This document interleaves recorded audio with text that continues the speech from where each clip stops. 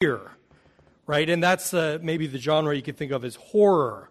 What's the entire purpose of it? Well, it's to scare you. It's to make you afraid.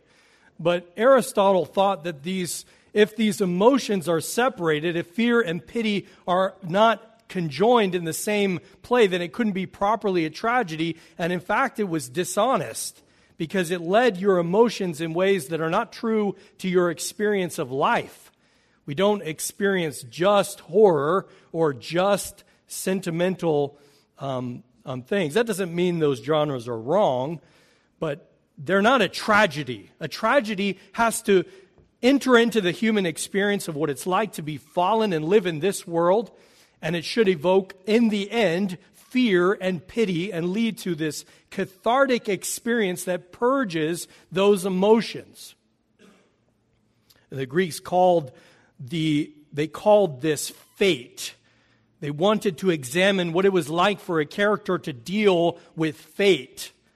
Now, as Christians, we know that the world, the history of the world, our own lives are not governed by fate, but by the will, the sovereign decree of God. And so a tragedy is dealing with what it's like on the ground, as it were, in this fallen world. Scholars have seen that the story of Saul, along with maybe the story of Samson, are the only two real tragedies in Scripture, where the hero begins good. And he has the potential for greatness. He has the potential to accomplish the purposes for which God had given him. But he has a tragic flaw, and the hero fails.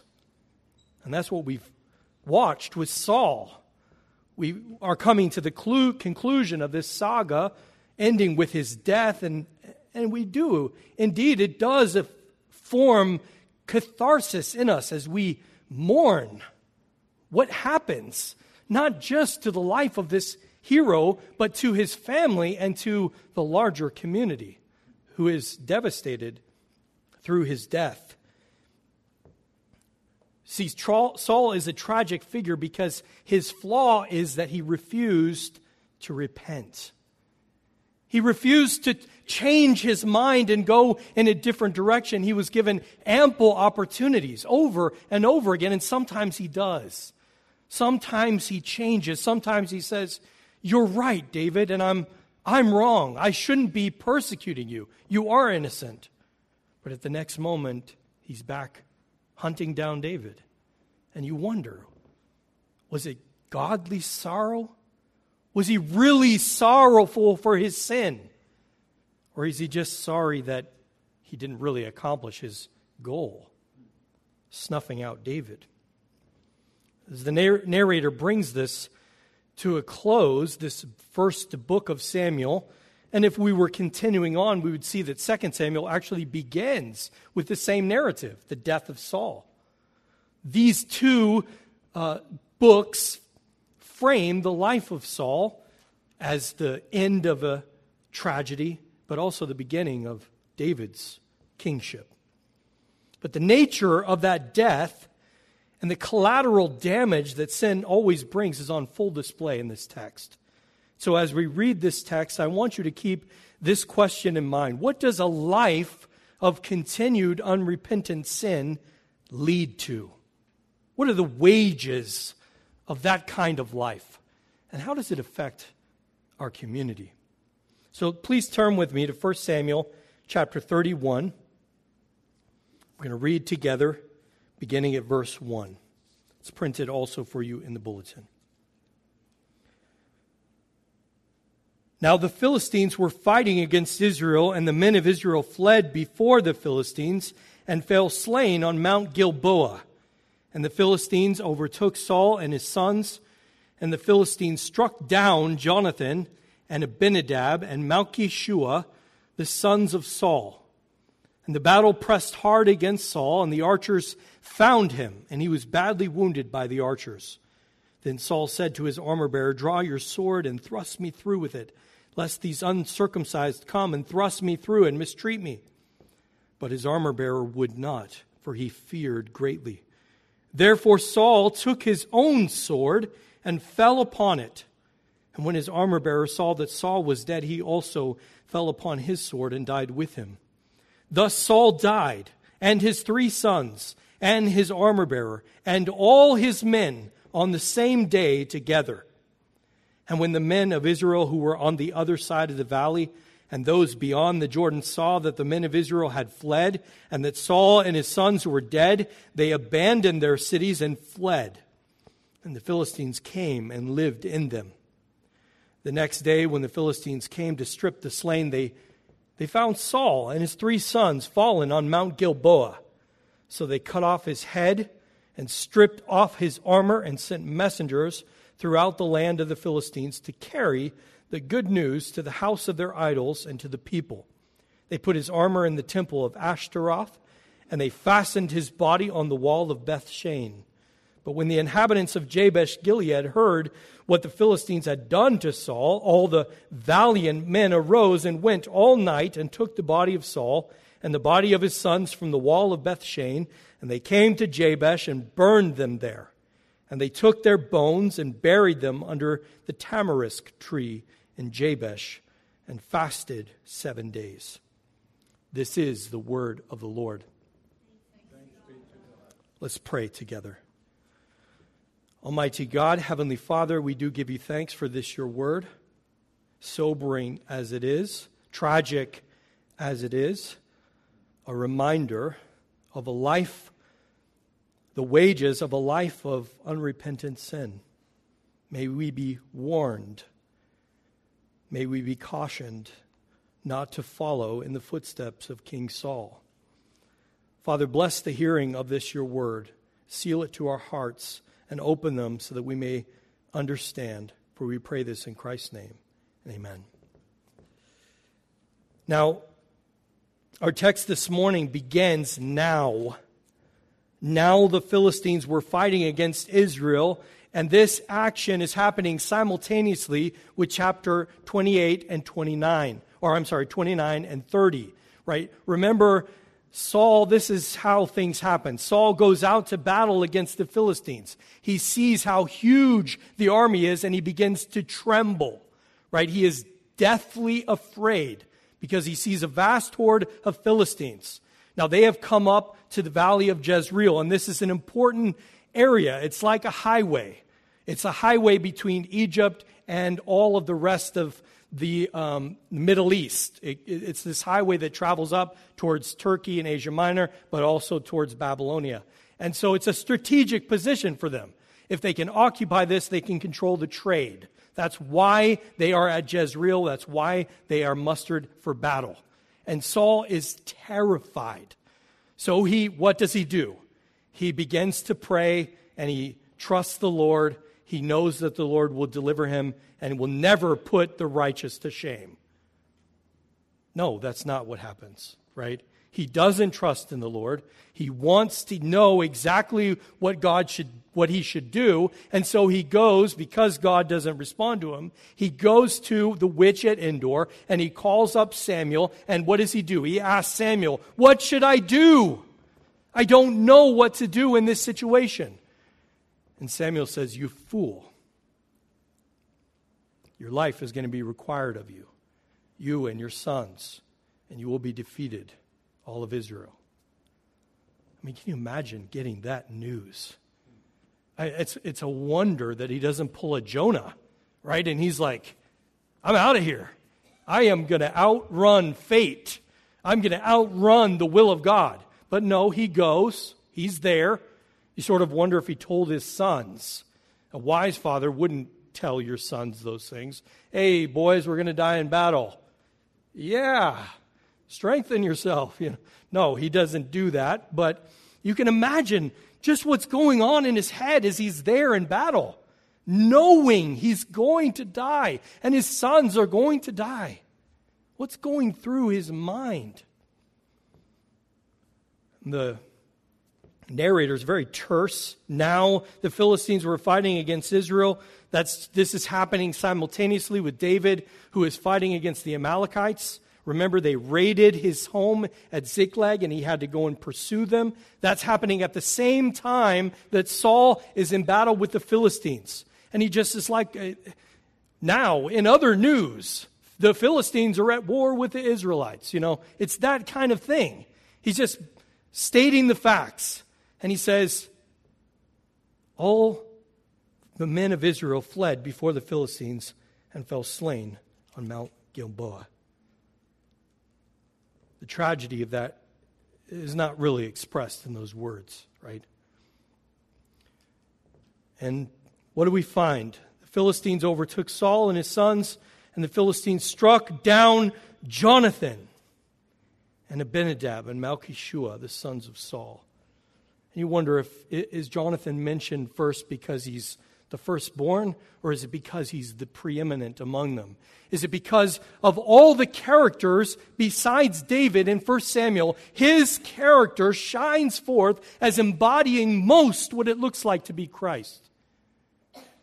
Remember how he gave up all of his ownership to the kingship. He could have been king, and he would have been a good king, given how he lived his life, his character. But he set it aside. And he said, I'm going to throw in my lot with David. That's the man of God's choosing, and that's who I'm going to go behind. And he goes and he encourages him over and over again. He strengthens him in the Lord. He makes a covenant with him. And the friendship David laments in 2 Samuel 1 was greater than the love that he had of a woman. Not meaning that he's homosexual in any way, but in that the kind of bond that they had was so strong, like the covenant of marriage. That's the kind of covenant they had together that would not be broken except by death. So Jonathan dies first. And ironically, Malchishua, it's a theophoric name. That means, the Hebrews placed a lot of importance on the names they gave. They usually gave them after they were circumcised, and it was meant not only to vision forth what the character of that person should be, but also to testify of what God had done for them. Malchishua means the king, i.e. Yahweh, has delivered. Now, scholars believe that Saul probably named him this after chapter 11 and his battle with Nahash and the Ammonites. And we're going to talk about that in a moment, so I'm not going to explain that, but it's just ironic. Yahweh has delivered. And Saul's there. He's on the hill. And he watches Yahweh has delivered die.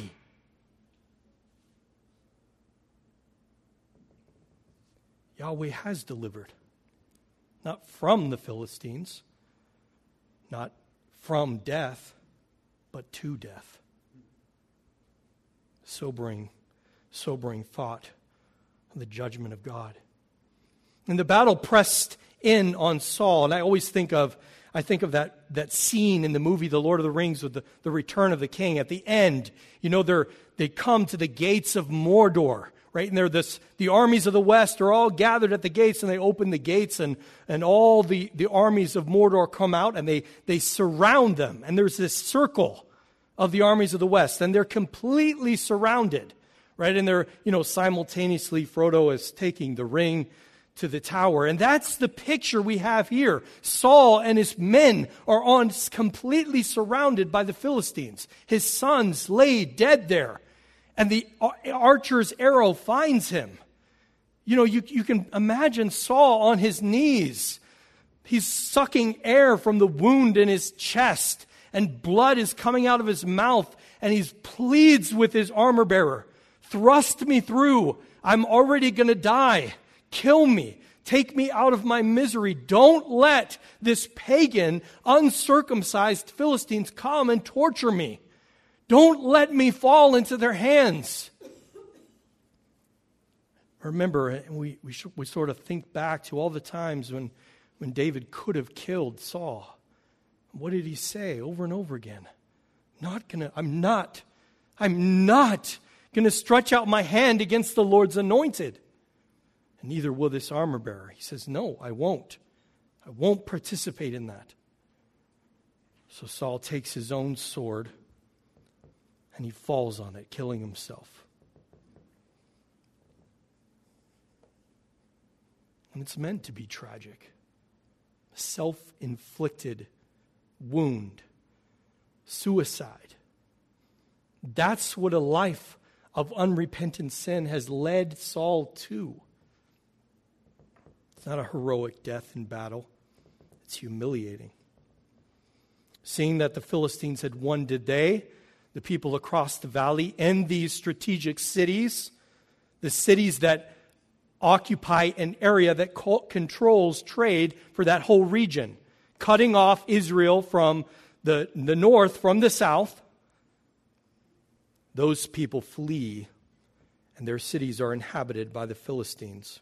But it isn't until the next day that Saul and his sons and their bodies are found. Of course, they, in a somewhat twisted picture, they cut off Saul's head, reminding us, of course, of David when he cut off the head of the Philistine hero, Goliath. He held his head up as champion, right? Because he was. So in a twist of fate, Saul's head is cut off and carried throughout the land as the messengers preached the gospel. That's the word. They evangelized Philistia, saying, "We have defeated King Saul. We have put down King Saul," who, by the way, in their pagan mindset, is the embodiment of Israel's God. We have defeated Israel's God. And they trumpet the good news through all their cities as they hang his head and his armor in the temple of their God. They have won. They have defeated Israel and defeated Israel's God. But the inhabitants of Jabesh Gilead, they send their valiant men to rescue the bodies. And of here we need to just say a little something about what happened in chapter 11. If you'll remember, it's just after the ordination of Saul. As he's anointed to be king, he gets a message from the people of Jabesh Gilead, and they plead with him, "Come and rescue us," because the king Nahash, whose name means snake, has told us that he's going to come and pluck out our eyes and make us slaves. Come and rescue us. And in a moment, Saul is filled with the Holy Spirit. He kills and slaughters the ox and the cart, and he offers a burnt offering, and he calls a curse down on any of Israel who would not go out with him to rescue the people of Jabesh Gilead. It's the one high point in Saul's life. The one moment where he listens to the voice of God, he responds, and God delivers. God delivers the Ammonites into his hands, and he destroys them. No doubt these men remember. They remember the victory of Saul. Maybe they have chosen to remember him in that light. Like, I don't know where he's going now, but man, when he started, he was good. He was filled with the Spirit. And so they take the bodies and they go and they bring them back, they burn them, and they bury the bones under the tamarisk tree. You remember, that's the place where Saul sat to rule. It's a place of kings. It's a place of judgment. So they honor him. Interesting thing about this ending is that it's so sparse. It doesn't give us a comment about why. Why does this happen? We're supposed to take the cumulative life of Saul and ask ourselves, why did he come to this end? Why is this Saul's story? Why does it have to be a tragedy? I want to draw two things out of this.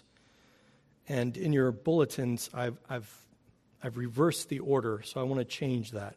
First, we're going to notice that the unrepentant sin of Saul did not just affect himself, but was devastating for his family and for the whole community. Our sin causes collateral damage. And then secondly, we're going to look at a life of unrepentant sin leads to death. A humiliating death in Saul's case. So first, we need to notice that it's not just Saul who dies here. It's not as if God couldn't completely punish, discipline Saul. We have cases like this in Scripture where the random arrow shoots and kills the king. And all of the rest of the army could be triumphant and win the battle against Philistia. God's totally sovereign over every arrow that's flying. But the point that he's trying to show is that our sin has effects on other people. There is no such thing as a private sin. Now, we might think that it's private. We might think that we're not harming somebody else. It's just my personal sin. Or you might expand it to just one or two other people. You might say, you hear this a lot in our culture. What we do in the privacy of our home, we're not hurting anyone. Is that true? No, it's not true. You're hurting yourself, for one, but you're damaging other people and the relationships around you. The world that God has built is covenantal. We were made to be in relationship with other people. We come into this world not as individuals. You did not come into the world as an individual. You came into the world in a family who is nestled within a larger family, who is nestled within a community, who is placed in a state, in a country. All of us inhabit a web of social connections, right? We can't think in terms of individual because our culture is constantly pushing us to see that. They want to emphasize our individuality. But when we sin, we don't sin in isolation. Our sin affects everybody we touch. There's no such thing as a private sin. I want to just think with me. The private sin that Saul had, how it began. Remember, they're marching back from battle. David has just defeated Goliath, and they're coming back home in triumph and victory. And what do the people sing? Saul has killed his thousands, and David his 10,000s. And what does Saul do? Well, he has a private sin. It's not hurting anyone. He just thinks, what? Now, all that's left to give to David is the whole kingdom. He just has a little bit of envy. And it says that he eyed David from that moment on. It's just a private sin. It's not affecting anyone, right? He's just thinking in his head. He's just privately envying him. Is that how it stays? Well, eventually, David's there playing the harp, and his private envy becomes very public when he takes his spear and tries to pin him to the wall. But it doesn't just stay between him and David, but then he draws Jonathan in. And then his servants, and then the entire army. And soon they're spending taxpayer money on this worthless endeavor of hunting a flea in the wilderness. And Saul's private sin of envy has corrupted the whole community. Sin has a compounding effect. What seemed harmless and small soon grows to epic proportions. The secret porn addiction leads to adultery, prostitution, or worse, incest and rape. The little greedy thought, it leads to cutting corners at work or fudging the numbers. It leads to fraud and embezzlement, neglecting spiritual disciplines. Well, yeah, I didn't read my Bible this morning or pray, but it's no big deal. But then you make the same excuse the next day and the next day and the next day, and then you think, well, it doesn't matter if I come to worship. I'll eventually go or watch it online. Pretty soon you are completely backslidden, falling away from the faith altogether. Little sins never stay little. If you don't weed your garden is soon consumed by weeds. They grow faster and they're more vigorous. It's the same with sin. I want to say something to you men. You were made to be leaders. You were made to lead in your homes, in the church, in the state. You were made to lead. And we have been dealing with generations of rampant feminism that has emasculated men so that they're unsure of themselves. They're scared to lead. You need to lead. God has called you to lead. And when you abdicate that role as a leader, that sin has compounding effects on your family, our church, and this nation. If you abdicate, if you think, I can't do it. I'm not qualified. She's better. That sin has a trickle-down effect. And the degradation of the family, of the church, and the state can be traced to that kind of abdication of leadership. To refusal to act like men, to lead like men, and to take responsibility for the spheres of life that God has placed you over. You men need to stand up straight with your shoulders back and take responsibility for what's right in front of you. If you're scratching your head wondering why your kids walked away from the faith, why your marriage is in a shamble, why you're in debt, and why your home is a temple for materialistic consumerism, then you need to take a look no further than the man in the mirror. The buck stops with you. Start taking responsibility. Don't think that your private sins will not break forth into public sin in your family and in our community. They will, and they have, and we're reaping the fruit of that. There's a story about G.K. Chesterton that around 1908, the London Times asked him, along with other notable authors, to write an article answering the question, what is wrong with the world? And Chesterton's response was to send them a brief letter that said, Dear Sir, regarding your article, what is wrong with the world? I am. Yours truly, G.K. Chesterton. What's wrong with the world? I am. We are so good at pointing the finger at somebody else. They failed. It's them. The Democrats. It's her. It's the children. No, it's you. The problem is you. You have to take responsibility. You cannot think that your private sin will not affect your family.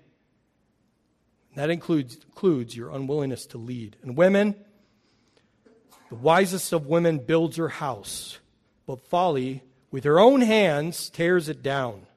Proverbs 14:1. You nurture your homes, but to what? What are you nurturing in your homes? Are you cultivating repentance?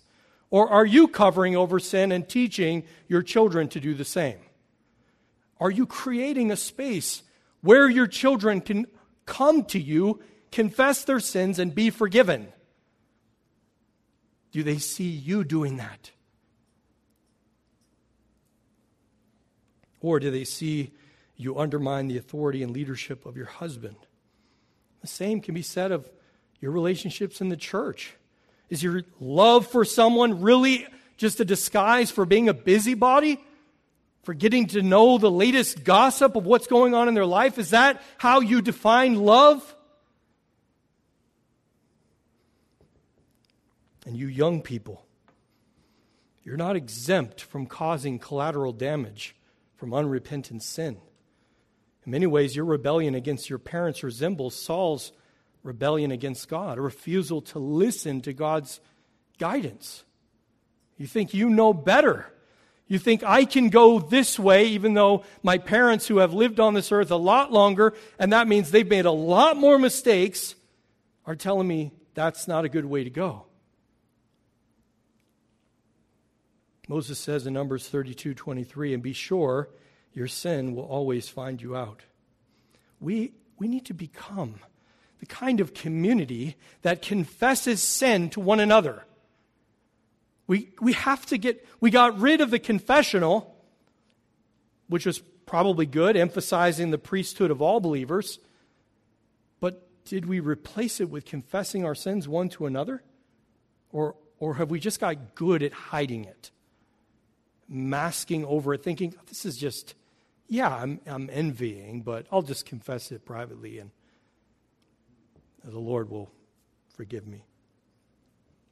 James 5:16 says, "Therefore confess your sins to one another and pray for one another, that you may be healed. The prayer of a righteous person has great power as it is working." You rob your brother and sister in Christ of being the forgiveness of Christ when you refuse to come and say, "I have sinned. I have been envious. I have been jealous. I've been angry. I have used my gifts in wrongful ways." And your brother or sister in Christ can say, "Amen. But Christ has forgiven you." Look to him and receive the forgiveness of Jesus Christ. How many of you have had that happen? Where you've had a brother and sister tell you the forgiveness of Christ? I think it's rare. We have to cultivate a community that freely confesses sin. Because I don't know about you, but I have not arrived. I'm pressing forward and I'm forgetting what lies behind, but I still got a long way to go. And if we don't cultivate that kind of community, then we're going to fall prey to the same problems that are having to all churches around us, right? With abuse in leadership and sexual immorality. Why did that happen? Well, because they could never tell somebody when it started with a porn addiction. And they could have heard the forgiveness of Christ, and they could have walked alongside their brother, and it never would have led to that breaking out into adultery or abusing other people in their ministry. But they never cultivated that community. They had to hide their sins. They had to put on the achiever. I have arrived and I'm the model. I'm not the model. Jesus Christ is the model. And as much as my life is consistent with his, I can say, "Follow me as I follow Christ." But I can't do that if I can't confess sin to you, and you can't confess sin to me. We have to cultivate a community of confession. Because otherwise we're nurturing unrepentant sin. And the wages of that sin is death. That's what unrepentant sin leads to. Saul's life provides a fitting analogy that points to what Paul said in Romans 6:23. "For the wages of sin is death, but the free gift of God is eternal life in Christ Jesus our Lord." See, death is a reality for us all, right? Adam sinned, and we're all heading towards death. We know that. So what is Paul talking about? Paul's not saying that the kind of death, right? He's not saying, well, if you're repentant, then you won't have a humiliating death dying in battle like Saul. No, many martyrs have died humiliating, painful deaths, being persecuted for their faith. He's not talking about the kind of death. He's talking about, is your death going to be tragic? Meaning there is no good news afterwards. Is at the end, right? We look at the antithesis. But the free gift of God is eternal life in Christ Jesus our Lord. So then, if the antithesis is eternal life, which is beyond comparison, then the wages of sin is death, is eternal death, a separation from God, a judgment for all of eternity, for which the horrors we can not even fathom. Death is not merely the dissolution of the body. I think here we see the wage metaphor fleshed out in the real-life character of Saul. You know, when you think of wages, you think of the bank account, right? You think of you're accruing interest. You're putting something in. You're saving up. What are you saving up for? Well, Saul was saving up for death. The wages of sin is death, eternal death, death separated from God. God does not look at our lives in the snapshot. He's not looking at the picture. Like all spiffed up on Sunday, you know, you got your tie, your Sunday best, take a picture. You're not judged by that. You're judged by the video of your whole life. How did you live your life? Saul lived a life of unrepentant sin. David could never have imagined that this was the end that God had determined for Saul. Remember in chapter 26, verse 10, it says, "And David said, 'As the Lord lives, the Lord will strike him, or his day will come to die, or he will go down into battle and perish. David didn't imagine that Saul would die from suicide, from a self-inflicted wound. But look at that picture with me. Is that not the picture of all of us trifling with our sin? Is it not a self-inflicted wound? Most of the problems and the sin that I have done has been of my choice. Self-inflicted. Much of the sin is a slow drift. It doesn't happen just overnight. It didn't happen just overnight in Saul's life. It's slowly unfolding as he refuses to trust God in this situation, as he refuses to listen to God in this situation, as he gives way to envy in this situation. And each of those times, God is parading in front of him an option to flee from temptation, to turn in repentance, and accept the grace of God. But Saul turns away from that over and over and over again. And I want you to get this. This is not the tragic story of a Philistine pagan hero. This is a member of the people of God, circumcised on the 8th day. He eats kosher food. He goes and worships at the tabernacle. He reads his Bible. He prays. He comes to church on Sunday. He was baptized when he was an infant. But he didn't live a life of faith. You can sit in this church and have a hard heart of stone that does not believe God, refuses to listen, stopping your ears from even hearing. Although our text doesn't give a summary statement of his sin and God's judgment, the chronicler does. 1 Chronicles 10:13.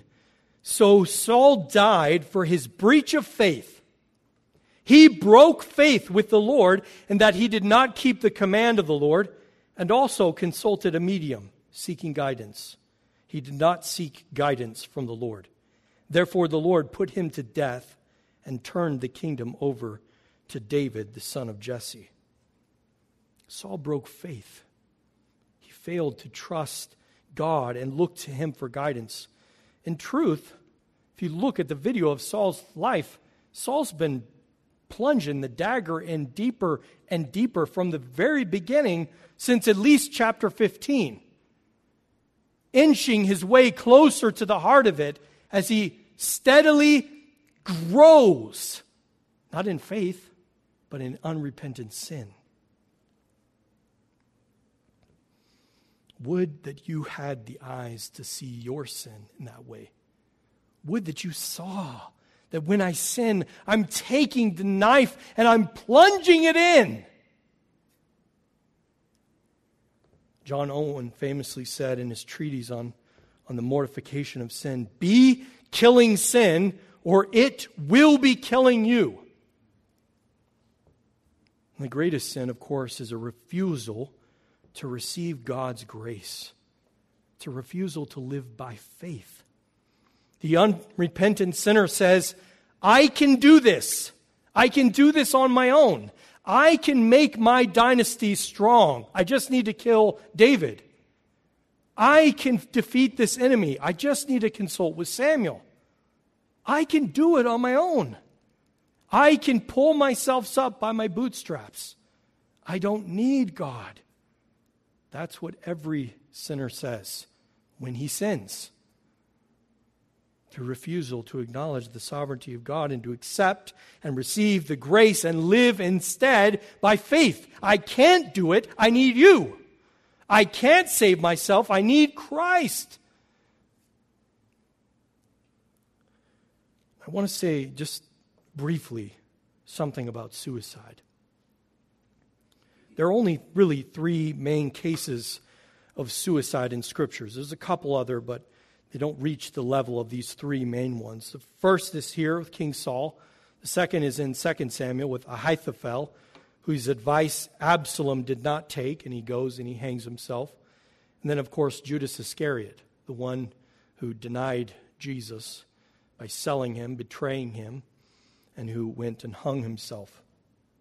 Nowhere in Scripture is suicide shown in a favorable light. It's not seen as being a noble way to end your life. Augustine, in his magnum opus, The City of God, said, "It is significant that in Holy Scripture no passage can be found enjoining or permitting suicide, either in order to hasten our entry into immortality or to void or avoid temporal evils. God's command, 'Thou shalt not kill,' is to be taken as forbidding self-destruction." And of course, each of these cases, these men are deeply troubled men. Deeply troubled. And part of what marks them all is that their desire for the self to be sovereign and an unwillingness to receive the grace of God. So on the one hand, we want to say that suicide is a sin. Unequivocally, it's a sin. But on the other hand, we want to say that God is gracious. God is gracious to his elect, to the people that he has called. And there are times when where you despair of life itself. I've been there.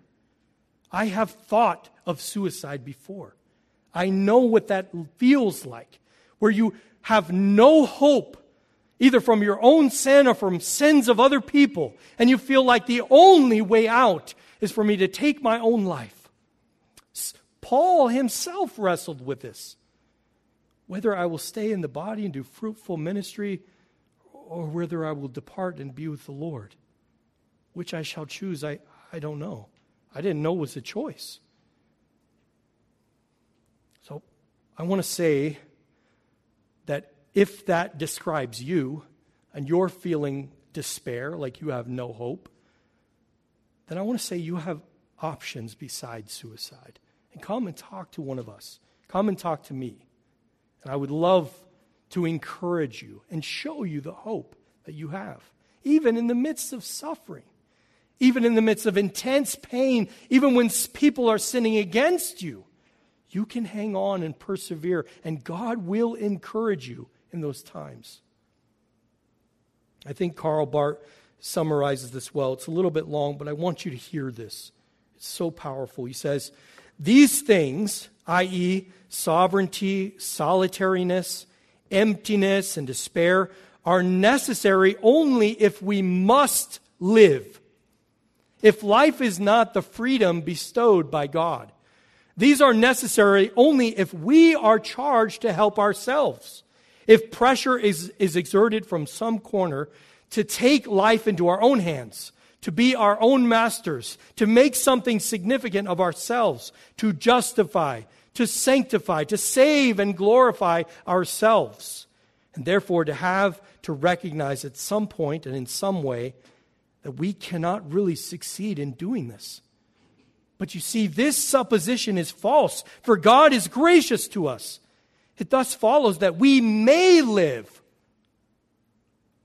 And that since he is God and we are able to live by the fact that he is gracious, we can simply accept the fact that he is sovereign and not we. He has and bears the responsibility for our lives and not we. He does with them as he wills and not as we think we must will.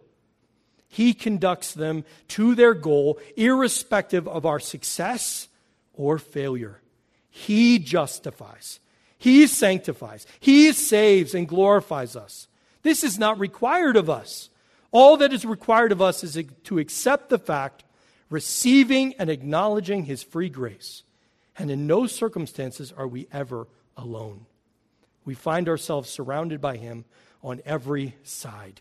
We cannot then despair, least of all of ourselves and our lives, however much they may seem to us to be unsuccessful, unhappy, useless, or superfluous. The fact is that we belong to God. And therefore, all the angels of God are on our side. And there is for us an inexhaustible, illimitable, and unfailing forgiveness, help, and hope. That is why we cannot will to throw away our lives, whatever happens. End quote. You see, those who don't trust in God, they must live. And so everything is done by them. I've got to do it all. But if you accept that God has done it, then you may live. Life is a gift. It's not something that you must grasp. But it is the story of Jesus that subverts the story that suicide is all that's left. The story of Jesus begins like a tragedy. It seems like he starts great. He's a young prophet speaking truth. He's got a big blog, lots of Twitter followers. Everybody's paying attention to this guy from the sticks. He's eloquent. He speaks with authority. He's ushering in the kingdom of God. They're hoping for, overthrow of Roman emperor. And it's great. He's doing great. But then he starts to tick the wrong people off. And then he gets killed. That's a tragedy. But it's only a tragedy when we look at Calvary as the end of the story. But it's not the end, it's the middle. It's the middle of the story. See, Jesus' story is not a tragedy, but a comedy. And I don't mean a comedy as in ha-ha, but a comedy as a story with a happy ending. Leland Ryken defines comedy as a story that begins in prosperity, descends into tragedy, and rises again to end happily. And that's the story of Jesus. And of course, because the story of Jesus is our story, we no longer have to adopt the narrative of sin leads to death. But the free gift of God is eternal life. We don't have to stay in the story that our lives are a tragedy, because they're not. They're a comedy. And death is just the door that leads to immortality. Death is just the transition to something much greater than we could ever fathom. So our lives don't have to end in tragedy. That's just the middle marker. And that's because Jesus' story changes our story. It becomes ours because in Him, we are with Him. At the end, in the happy ending, we're already there. And yet not yet. So we continue thinking about the wage metaphor. It's not that you have accrued all this sin and now you're going to be judged by it, but at the very point of the tragedy, when it looked like all hope was lost and you had a bank account all the way to the negative of sin, Christ came in, wiped out your bank account, and gave you a number you could not even fathom. And it's all positive. And He says, the wages of sin is not death anymore because I defeated death. Now the wages that you get are righteousness and life. And you get that free. I just put it in there. You didn't do anything. You just have to believe. You just have to trust that I am the one who is remaking you. I am the one who has changed your story from a tragedy to a comedy with a happy ending. You don't have to be like Saul if you don't give in to Saul's temptation, which is to leave your sin unrepented. The positive balance that Christ has put into your account means that death is not your fitting end, as it was for Saul, but merely the transition to glory. So with C.S. Lewis in The Last Battle, we say, further up and further in. The best is yet to come. Amen? Amen. And as a reminder of that, as a reminder that the best is yet to come, Christ has furnished us with a reminder that sin leads to death story has been changed in His death. This is a reminder that death has been defeated. We come to this table, which is a visible representation of His life and His death, of His broken body and His shed blood, to remind us that that's not your story. That's not your story.